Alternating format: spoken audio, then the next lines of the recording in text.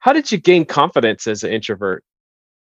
Well, I think there's huge power in knowing that, first of all, that you are one, and secondly, that that's okay. Because I think that a lot of us, when we're younger, we're told, speak up. I also had friends say to me, why are you so quiet all the time? Why aren't you speaking as much as other people? And I was sitting there really happy thinking, well, I'm enjoying the evening as much as everybody else. I just don't feel the need to speak right now.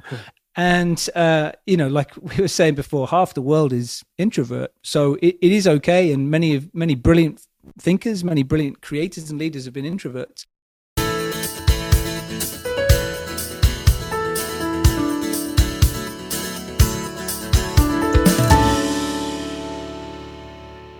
Hello, and welcome to episode 89 of the Quiet and Strong podcast, especially for introverts. I'm your host, David Hall, and the creator of quietandstrong.com. This is a weekly podcast dedicated to understanding the strengths and needs of introverts. Introversion is not something to fix, but to be embraced. Normally, we will air each episode on a Monday. Be sure to subscribe on your favorite platform. Leave a review, tell a friend, help get the word out there. Business leaders all over the world rely on Richard Newman to transform their communication and to speak on the biggest stages. One client won over $1 billion in new business in 1 year using Richard's techniques. His team has trained 120,000 clients worldwide. But Richard had to learn it all from scratch. Richard is highly introverted. He has high-functioning autism. He was painfully shy as a child. At age 18, Richard started his mission to discover the core communication principles. He went to live in the foothills of the Himalayas with Tibetan monks who spoke no English. They had to communicate nonverbally to understand each other. He then worked as a professional actor, studying how to walk, move, and speak to increase impact on an audience. He became a keynote speaker, coach, author, and speechwriter, winning the coveted Cicero Grand Prize for Best Speechwriter of the Year. All right. Well, I'm excited for my guest, Richard. Welcome to the Quiet and Strong podcast, Richard. Thanks, David. I really appreciate you having me on. Yeah, it's great to have you. We're definitely going to talk about the work you do and the book you've written. But first, tell us about yourself and your journey through being shy and introverted to helping people all over the world to improve their communication and have impact. Yeah, thanks. So it's a bit of a sort of unique journey, as I guess everybody's journey is. So when I was at school, I was very aware that I was shy. I was introvert. I remember from the age of sort of 4 or 5, sensing that I was struggling with communication. I was struggling to connect with the people around me. And early on, about the age of 5, I moved schools and suddenly found myself surrounded by a bunch of new kids and unable to really connect with them. To be able to make conversation with them, felt sort of left out of the conversation and struggled with it through school years and teenage years as well. Getting to the point where I thought, I really need to do something about this. In fact, when I was 16, a friend of mine bought me a book called Body Language, and it was by Alan Pease. It was sort of the classic text back then. And she said, you really need this. You've got to improve this side of yourself because this is good for you. This is going to be good for other people too. And I read it and immediately thought, wow, this is amazing. I had no idea about any of this stuff. But then I thought, well, maybe everybody else knows this. Maybe this isn't some sort of secret magic that I'm now going to learn. Maybe everyone else is a step ahead of me. And then coming towards the end of school, I think, a pivotal moment for me, I knew that I was not doing well with communication. I tried going to a debating evening where there was a debate going on. I was just sitting at the back, just watching what was happening. And a teacher tried to get me up to say something, to contribute. And I felt absolutely terrified and thought, well, I'm never doing that again. Like, don't ever ask me to speak in front of an audience. But sort of shortly after that, there was a friend of mine who I love and who I think is brilliant, who his dream was to go to Oxford University, which in the UK, that's like going to Harvard or Yale. It's like the big thing that academically you might root for. And he was rejected from there. And one of the comments they made in his letter was that his communication skills in the interview had not been what they hoped for. And that really struck me, where I thought, he's so brilliant. He's so talented. He is the best read person that I could imagine. He clearly deserved to be there, but the communication skills was the place where they rejected him. So I thought, I have to overcome this. I've got to work on this piece. And so what I did was I had university offers, but I'd rejected all of them.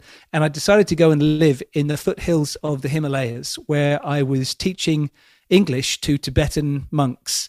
And so, of course, I mean, an introvert like me would be drawn to the idea of living in a monastery where there's a lot of silent time. But also what it forced me to do was that every single day I would need to stand up and command a group of people and teach them. And I couldn't, when I got there, I couldn't speak to them in English because they didn't understand English. And so I had to use my body language and tone of voice every day to engage them, to hold them captive, to really communicate with them and get to the point where they could understand me. And also every day I was working with a group of kids aged 9 to 12 years old at a local Tibetan school.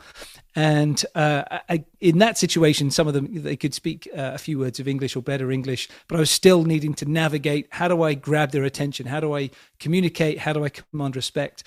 And I did that for 6 months and loved the experience and came back to the UK. I then studied acting.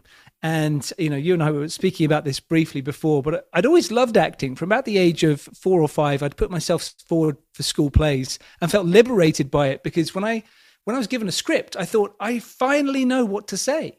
Somebody's put it in front of me. And if I say this, I'm saying the right thing. I won't offend anybody because it's here in the script. And the director would say, stand there. And when you say this word, move over there. So I found it hugely liberating. I love doing musicals as well, because then you not only know what to say, but you know what intonation you're supposed to have, what pitch the word should have, how fast to say it too. So I love doing that. And what I learned, though, in London Acting School was they taught you all about presence, storytelling, how to sit, breathe, and move in a way that would have an impact on somebody else, which was just extraordinary for me. Really lapping up, learning how to communicate non-verbally and how to bring a story to life. And then after that, I did a little bit of work with acting, but very quickly turned that as a passion into coaching other people. And that then grew, and over the course of, that's been growing now for 22 years. I started this hobby business and we've now trained 120,000 people. So it's been an incredible journey. That's amazing. That's a great story. And how those things played into the work that you're doing now, helping other people speak and communicate. And that's awesome. So yeah, what was it?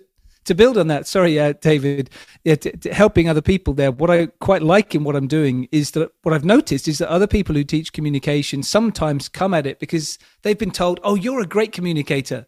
Come and teach me how to do that. And they haven't necessarily had the challenge of having to figure out how to communicate. And so when they're teaching somebody else who has that challenge, then they may not know what that journey is because they've never taken the journey. And so that's what I always love to do, is to work with people who say, look, you know, I'm really scared to stand up and speak to people. I don't know what to do with my body language. And to be able to say to them, look, I've been on this journey. I know exactly where you are on the journey, and I can bring you forward. So that's really what I love about what we do. Yeah, that's great, because you do know the challenges that some other people might take for granted, having never had those challenges, not understanding how to help someone that has them. That's really great. Yeah. The podcast is designed to help introverts understand their strengths and needs. How did you gain confidence as an introvert? Well, I think there's huge power in knowing that, first of all, that you are one, and secondly, that that's okay.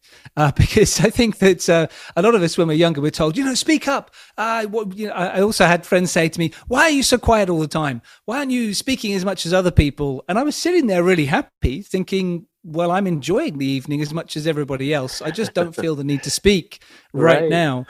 And, like we were saying before, half the world is introvert. So it is okay. And many brilliant thinkers, many brilliant creators and leaders have been introverts. And so I think that as soon as I was able to recognize, okay, that's where I am, I straight away realized, okay, quiet time is important for me. If I am about to perform at my best, I'm not the person who's out there doing banter with the crowd. I remember early days when I was building my speaking career, I went to an event. It was a workshop I was attending rather than leading. And somebody said, what do you do? And I said, oh, I'm a speaker and I'm a teacher. And this guy was an after dinner speaker and very much an extrovert. And he said, no, you can't possibly be. Tell me a joke. Say something funny. And I had to explain to him that that's not my process. I mean, if you're an extrovert and stand-up comedian, great. That's not who I am. What I do is I take quiet time. I like to be really well prepared. And that preparation for me is also liberation. I don't use preparation to handcuff myself such that I have to do things that way, but it becomes liberating because I'm so confident that I know where I'm heading and why I'm heading there. And I've really had that time to prepare my thoughts to the best of my ability. And I remember one of the first full day workshops that I ran for a group, it's only about 10 people. And I'd prepared for months. I'd gone over and over my material. And this lady at about 3:00 in the afternoon, she said, Richard, I've got to stop you and just ask, how is it possible that you're doing what you're doing? Like, you haven't said or once. You just seem in complete command of what's going on. And I had to say to her, it's down to the level of preparation. Like that's what it takes for me. Other people can stand up and just go, but for me, that preparation time is okay. And I take confidence in hearing about other people doing this. So I've been told, I haven't looked at behind this, but someone was telling me that Barack Obama is an introvert. And there's a nice picture of him at the 2004 Democratic National Convention, which is, I believe, where he did sort of quite a breakthrough speech.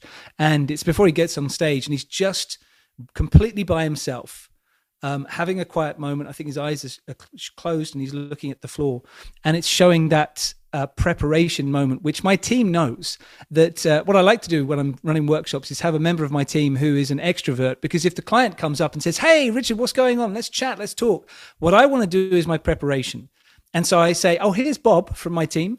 And Bob, why don't you have a chat with Angela and see what needs to be done? And then I take my quiet time. So, I think balancing things out that way can work. And I would say for introverts, just trust the fact that it's okay not to do what extroverts are doing in their preparation. Yeah, that's what this show is about. And it's, what do you need? Because I'm the same way. If I'm going to give a speech, I need to prepare ahead of time. Or, even before this podcast, I did just some quiet time before we got started. And it's just normal. And my extroverted friends can get up and wing it and everybody loves it, but it's not me.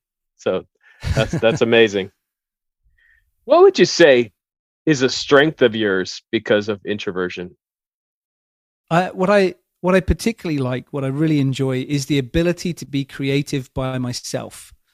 And what I mean is that I noticed this when I'm running workshops, and I could have people in front of me, anything from 10 people up to 1,000 people at a time. And if I set a task where I say, okay, I'd like you all to write a story using the storytelling techniques I've worked on with you, something you can use in your business, off you go. And the introverts go, and they just got their finger on their page, they're working through the process, they're being creative. And I'll see the creatives nudge their neighbor, like, do you want to have a chat? I feel like I need to say this out loud to get my ideas going.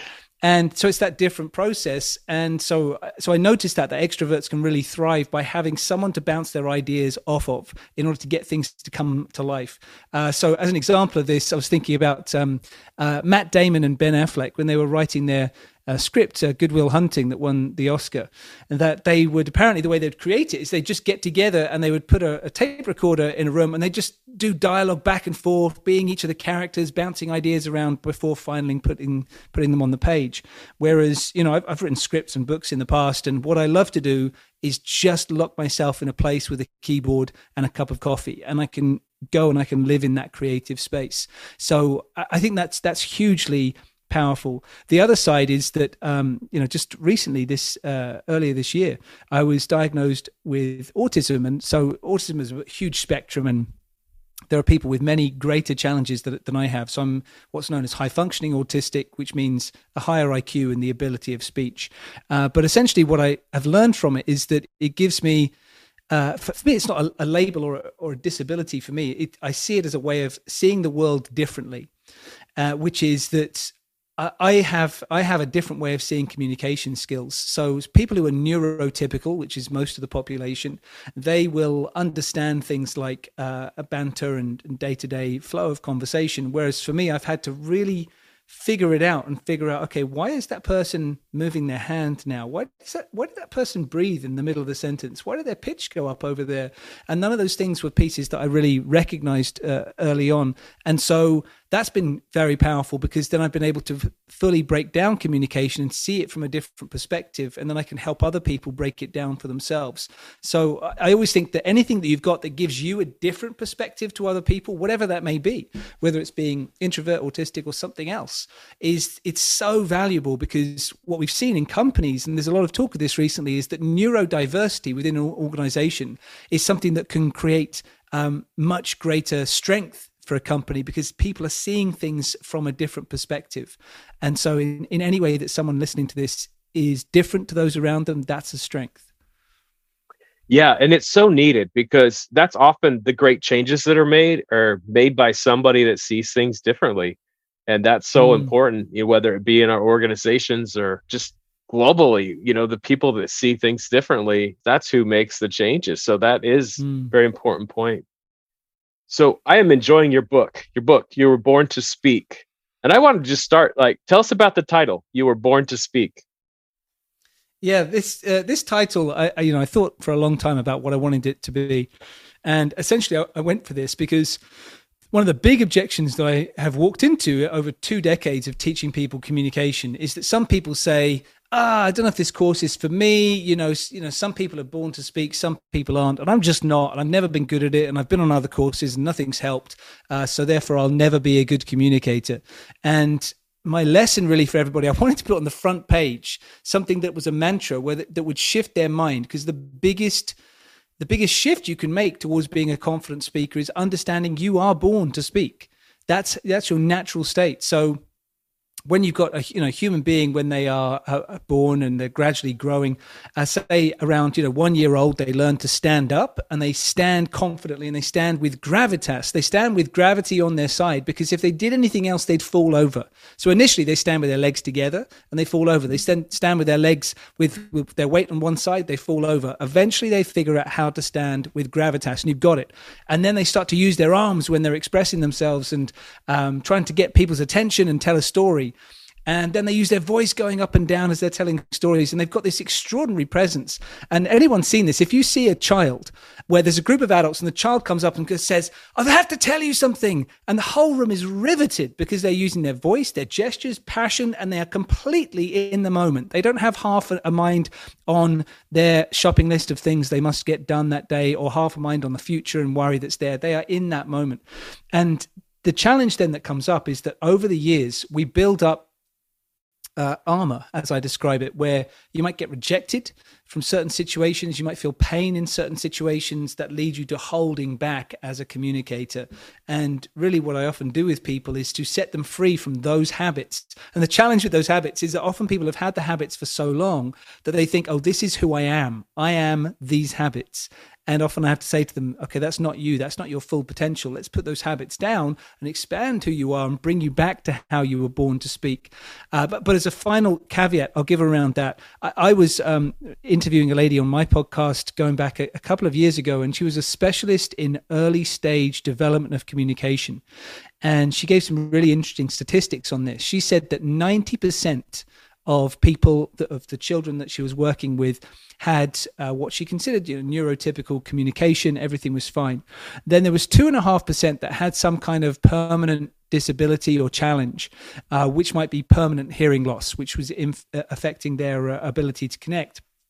Then she said there's about 7.5% where they will have a challenge that they can potentially work through. And it was only when I was driving her back to the railway station after we met where I said, I think I'm in that group. And she said, no, you can't be. And I said, well, talk me through what would put me in that group. And I ticked every box that she mentioned. And, she said it goes to show that if you really work on communication, then whatever challenges you're having, you can get past them if you stay dedicated long enough. Wow. So you mentioned when we're younger, we are more present in the moment. So how do we stay present in the moment in our communication? Yeah, well, it's one of those big requests, actually, David, that I get a lot from people where they say, we need our leadership team to have executive presence, or we need to make sure that our managers can be in the flow when they go into a meeting, or individuals saying, like, I just want to have that sense of presence of mind because my mind's flitting all over the place when I'm doing things. So to talk about personal presence, the lessons I've learned over the years is there's three major pieces that someone needs to work on to be described as having presence. So the first piece is to have congruency. And congruency means that your body language, your voice, and your words are all going in one direction. Because what we often tend to see is that you'll get someone who their tone of voice and their words very often are going in completely different directions. People tend to put on this business tone of voice, which is very popular, where they just speak in a muted tone as if to say, I'm not going to give anything away. And the challenge being when they go into a leadership position and they go into a meeting and they say, these are the numbers for this week, these are the numbers for next week. People there are thinking, is that good news or bad news? I have no idea how to feel about this. There's no congruency here. And so the first step is understanding how do you get your body, voice, and words to match so that you're physically committed to the message. And that brings you more present. The second piece I always work on with people is outward focus. And this is particularly important, I think, for introverts, is that if we quietly prepare ourselves for a situation and then go in, we are inwardly focused in that moment. And that's great for preparation. But when you get into the moment, you then have to focus outwards. So the way I talk about this in terms of speaking on stage is I always think of myself as a surfer on the ocean. So I can do all the preparation I want to as learning surfing skills. I can polish up my surfing board. But when I get out there, the ocean could be choppy or the ocean could be calm. And I need to watch the waves and understand what's happening around me and respond to it. Otherwise, I'm going to be flipped over. And so you have to have your focus entirely on what is the other person doing? How are they reacting to me? What's their tone? What's the mood in this room? And be able to navigate that piece. And the third piece that I talk about with presence, and we've measured this. We actually had a study published I believe it was back in 2016 in the Journal of Psychology, where we looked at could you measure presence in terms of what someone did non-verbally? And we found that if you stand or sit in a way that gravity is working with you rather than working against you, people believed you had more presence, you're more convincing, you appear more confident, they were more likely to vote for you in an election. They believed you're a better leader. All of these things happening by making sure that you're going back to what you used to do when you're 1 or maybe 1.5 years old, of standing or sitting in a way that you're firmly upright, feet planted, lifted spine. You've got a slightly lifted sternum as well, ready to speak. And those are the things that people see where they feel, okay, this person is present. Yeah. So we've learned some bad behaviors or bad views on things, and we have to unlearn those and really learn to use our natural gifts to be good communicators. Is that accurate? Yeah, very much so. I always like to say to people, look, I'm not gonna give you a technique here that makes you something you're not. I'm not going to put something on top of who you are as some kind of charade. Instead, it's about pulling back the habits that are not working for you right now. If there are things you're doing as a communicator that are distracting when you're speaking to people or presenting or pitching an idea, let's get rid of those things and bring you back to a natural state of connection and communication. A topic I was very interested in your book is just about storytelling. It's a very important part of communication and giving speeches and things. What are challenges that people have in this area in being good storytellers? Yeah, it's a great topic. And it's one where I've had the privilege of sitting and having a conversation with Robert McKee, who is, the godfather of storytelling in Hollywood. He's written lots of books on this subject. And I was saying to him, what do you think the challenge is here? And he said, here's the thing that, if people go to, let's imagine they go to a concert and they listen to a beautiful piece of classical music. Nobody goes home that night thinking, I think I can write a symphony. But when somebody hears a story, and we hear stories throughout our lives, and then someone says, tell me a story, they go, oh yeah, I can do that because I've heard stories and therefore I can tell you a good story. And so, just like hearing a symphony and understanding music and understanding music structure and notes, the same thing goes into storytelling, that you really have to give it greater thought to understand what goes into creating a good story. And so what I tend to see is a lot of people will go in different directions. So business storytelling is talked about a lot, where sometimes people think, oh yeah, business storytelling. What I should do is just tell people about what I did on the weekend, tell them when I went on holiday, tell them about my emotions, these sorts of things which are not necessarily useful or having any structure. And other times people tell lists without emotions. And so I put it like this, where, if somebody was to tell a story, often it's so pedestrian in the beats that it doesn't really mean anything. Where if you said to someone, "What did you do today?" and they say, "Well, I got up and I put my right foot on the floor first, then my left foot.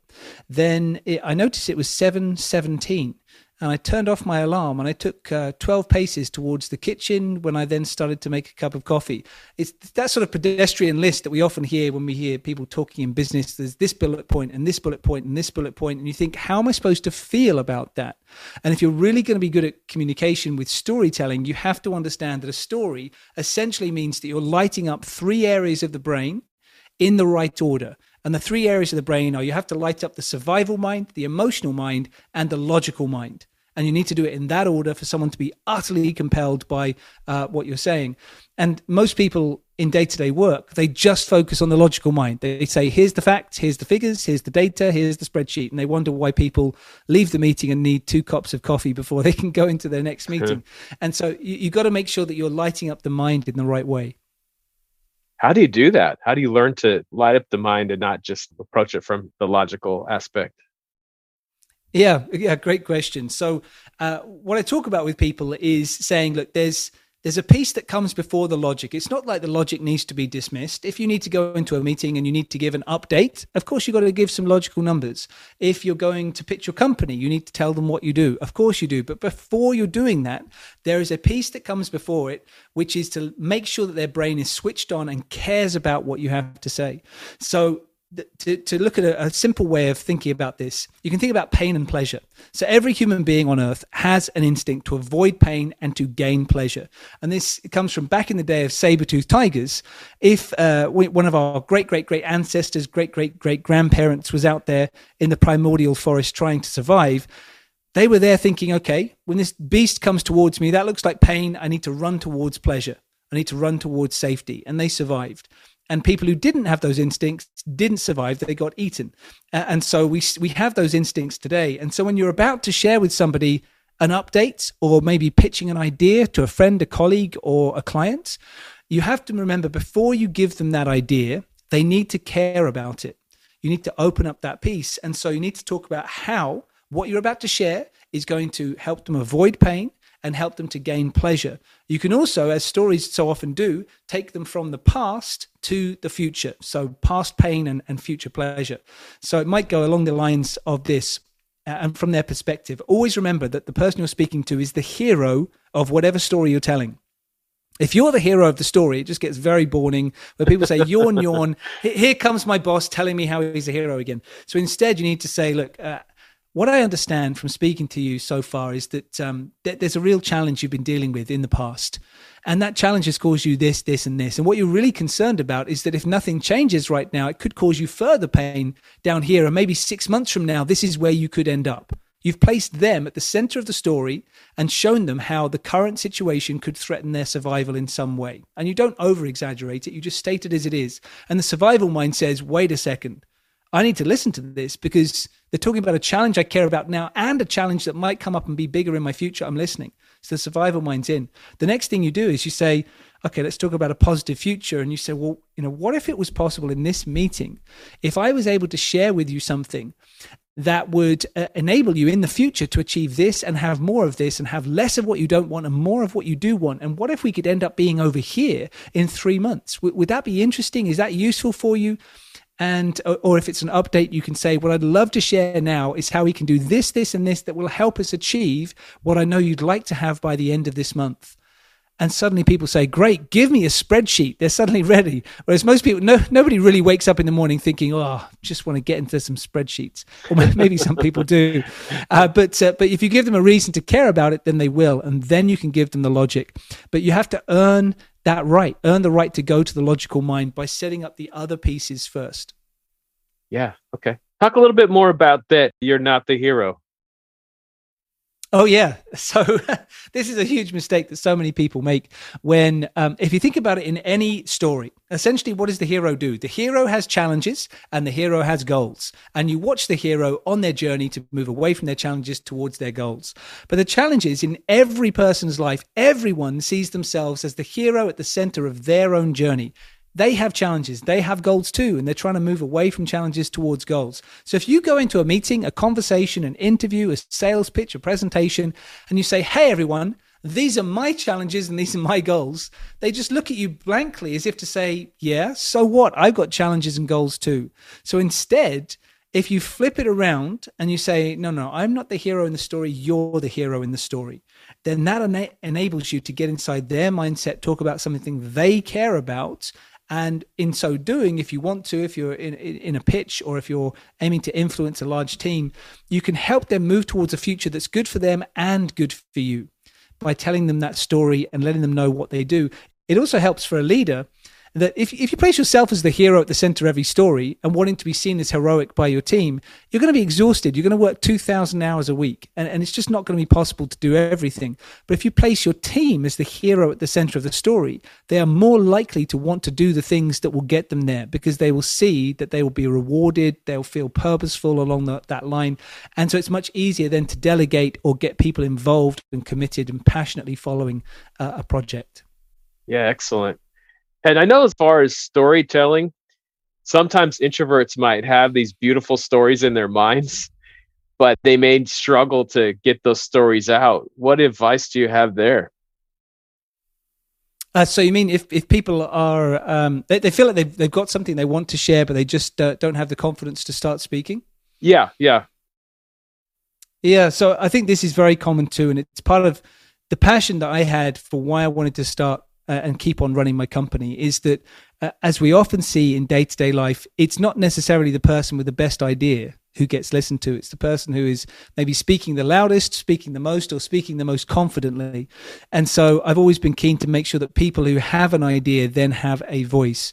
And so there's a few different things that you can do to get around this. So I'll share with you a few, and whatever resonates can work for you. So firstly, we need to get our minds to the place where we are confident to speak up day to day. And so that can start right from the first moment that you wake up. And so what I often encourage people to do is I say that your mind is very open when you first wake up and when you last about to go to sleep. Your brain waves are in a position where you're much more receptive to priming your thoughts for a positive engagement at work or in your personal life. And so what I encourage people to do is put their running shoes by their bed. So the first thing you see when you wake up, it's not even the alarm clock, you see your running clothes. And so you put them on and you go outside and you can play your favorite music, whatever gets you into a good zone. And this plays well for introverts too, because you can be by yourself and you just go out, you can walk around your block or you can go and walk into the woods or whatever you have near your house. And as you're doing so, you will imagine your future. So this is called doing future history. You imagine being in a meeting that day or being in whatever important event is coming up, and you imagine yourself acting and reacting in a way that you would feel proud of. So what you can't do in your visualization is imagine exactly what other people will do because you don't know. Remember the surfer being on the ocean. But as a surfer, you can imagine, how am I going to act and react no matter what's going on around me? And so you get to the point where your mind believes that, okay, in this sort of situation, I speak up. In that sort of moment, I tell a story. And so it's getting used to that idea, and it's creating a neural pathway such that when you get into that meeting, you just head down that neural pathway where your mind and your body says, oh, this is the moment where I speak up, and you go to speak. What I also say to people in meetings is, if it's going to be interactive, interact early on. Get your voice heard early on, even if it's just to say, yes, I agree with Bob, just so your voice has been heard. Because what that also does to your monkey mind is it says, I spoke, people heard me, and I didn't die. So I think I can do this again. So if you speak early on, then it just means you're going to be part of that conversation and more willing to say something else. And I'd also say, put yourself forward for more opportunities to speak. That's what I did very early on. I said, okay, every day I'm going to be up for these six months. every day I'm going to be up in front of this group of monks, and 5 days a week I'm going to be up in front of these groups of children, and I have to have something to say, otherwise they're going to run riot and run rings around me. And so I also, when I came back to the UK after that, I signed up for something called Toastmasters, and I believe you have it in the US as well, which is something so it's a place where you can go with a group of people, and once a week you get thrown a challenge. You have to stand up and immediately say something and make it interesting. And that was great for me to build my confidence. So getting to the place where you can do that is important too. So I'd say essentially it's priming your mind ready to believe that I can speak in this situation. It's going to be okay. And I'm the person who can say this. And as a last sentence on that, I'd say, remember that your ideas do not speak for themselves. There's that long-held phrase, oh, this idea is so good it speaks for itself. It doesn't. It never speaks for itself. You have to speak for it. So if you want good ideas to happen, you need to be the voice. Yeah. And that's the thing too. I always say that introverts have a lot to say because we're always thinking, and we have a lot of great ideas, but they have to get out there. Yeah, so true. And it's just a matter of, like you said, make yourself opportunities to speak. But also, if you need to, change your thoughts around. This isn't hard. I can do this. Or maybe I've done the preparation. I'm ready to do this, and this is a good thing. Yeah, absolutely. So as far as speaking, again, you've done speeches all over the world. You've helped other people do that. What does make a great, inspiring, and compelling speech? And how do especially introverts learn to do that? Yeah, it's a good question, and I think that the key to this is how do you measure the impact? And for me, the impact is measured by, does anybody do anything afterwards? Because you can have a rousing speech, you can have a standing ovation from a speech, and then people say, "Great, is that coffee?" And off they go, and nothing happens. So the impact for me is always, does anybody do anything after this? And so that's how I'm always aiming to measure something. And I often actually will teach and speak at conferences, and quite often I'm the last speaker. And my job there is I say to them, how many times have you been to this, leadership getaway or the sales kickoff meeting, and people said amazing things. And then you get back there the next year and you think, oh, did we do anything based on what we said last year? I'm not really sure we did. So life gets busy. So I'm often there saying, how are you actually going to make sure that something happens based on this event? And so there's a few things that are key to that. Firstly, to make an impact, you have to make sure you get the person emotionally involved in what you're saying. If they're cognitively involved and they go, yeah, okay, I understand that, they're not actually necessarily going to do it. I mean, this has been proven for years by the tobacco industry. You can say to someone, smoking's not good for you, and they go, yeah, I get that, but they're still smoking. So it's not actually changing the way they feel or they act if they're aiming to give up smoking. So you must get somebody emotionally involved in your message.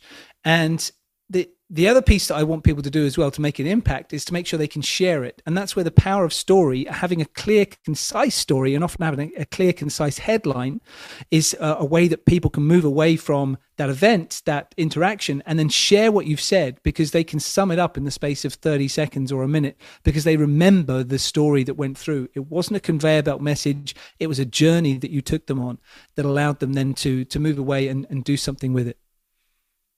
Very good. Very good. And then how do people prepare to give those speeches? Yeah.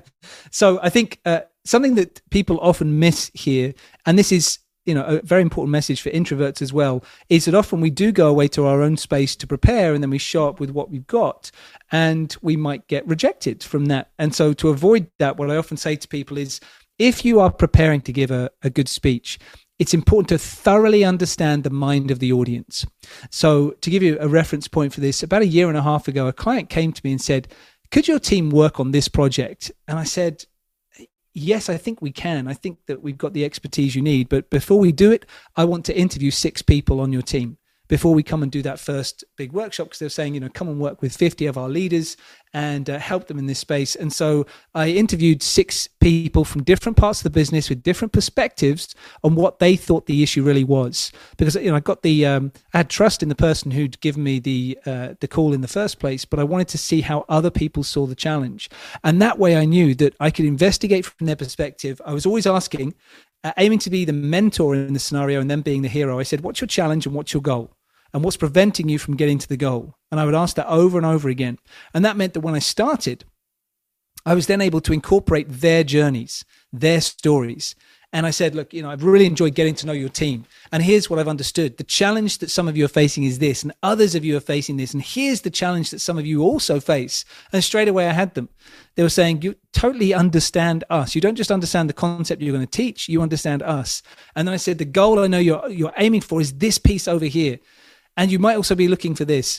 And so it's just taking that time to really make sure that no matter how brilliant and universal your message may be in any given presentation, pitch, or speech, you've got to make sure that you understand the nuances of the people that you're about to speak to. And actually, I'll just give a shout out to a member of my team, Jamie. He got a really nice mention on LinkedIn. I think it was today or yesterday, because a client said that he did exactly that. So I've been away on holiday for a couple of weeks, and he was then preparing for this piece when I wasn't here, and he did exactly that. He understood the team. He spoke to several people. He nuanced everything he was doing.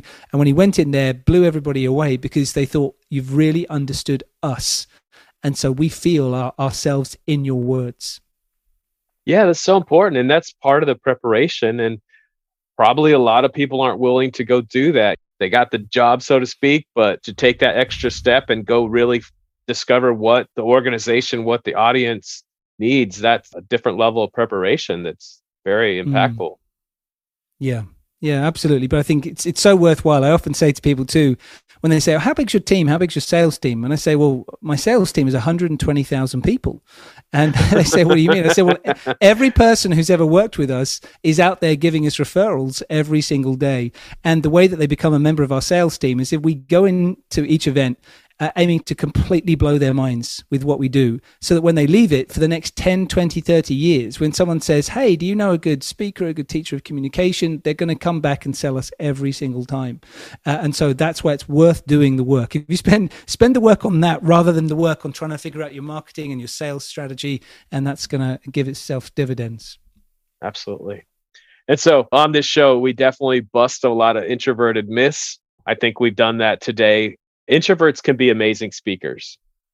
It's just they may need to go about doing that in a different way. And I think we've hit on a lot of that today. I've really been enjoying this conversation. Is there anything else that you want to talk about the work you do or your book or anything like that? No, I think I would just say that, for anybody listening to this who thinks, oh, I could never do that. I could never get on stage. I could never do a presentation. I could never be the center of attention in a situation. You absolutely can do it. Sometimes it looks like, climbing a mountain. And yes, it can be a big challenge, but you'd be surprised how far you can get if you just take one step forward every day. Sometimes it's a bit like if you go to the gym and you've never been to a gym before and you look at the people there who are so fit and they can lift the heaviest weights and you think, I'll never get there.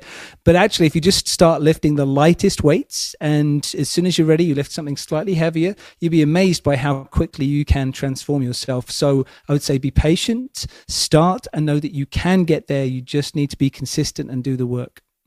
Excellent. All right. Well, thank you again, Richard, for being on the show. Where can people find out more about the work you're doing or the book? So the best place to find me is ukbodytalk.com. My team's based in the UK, so we travel all over the world, but ukbodytalk.com. You can find me on LinkedIn is the best place to find me on social media. So it's Richard Newman from Body Talk on LinkedIn. And on Instagram, I'm at Richard Newman Speaks. All right. Thanks again. Yeah, great. Thank you, David. Thank you so much for joining me. I look forward to further connecting with you. Reach out at david@quietandstrong.com or check out the quietandstrong.com website, which includes blog posts, links to social media, and other items. Send me topics or guests you would like to see on the show. If you're interested in getting to know yourself better, there's now a free Type Finder personality assessment on the Quiet and Strong website. This free assessment will give you a brief report, including the 4-letter Myers-Briggs code.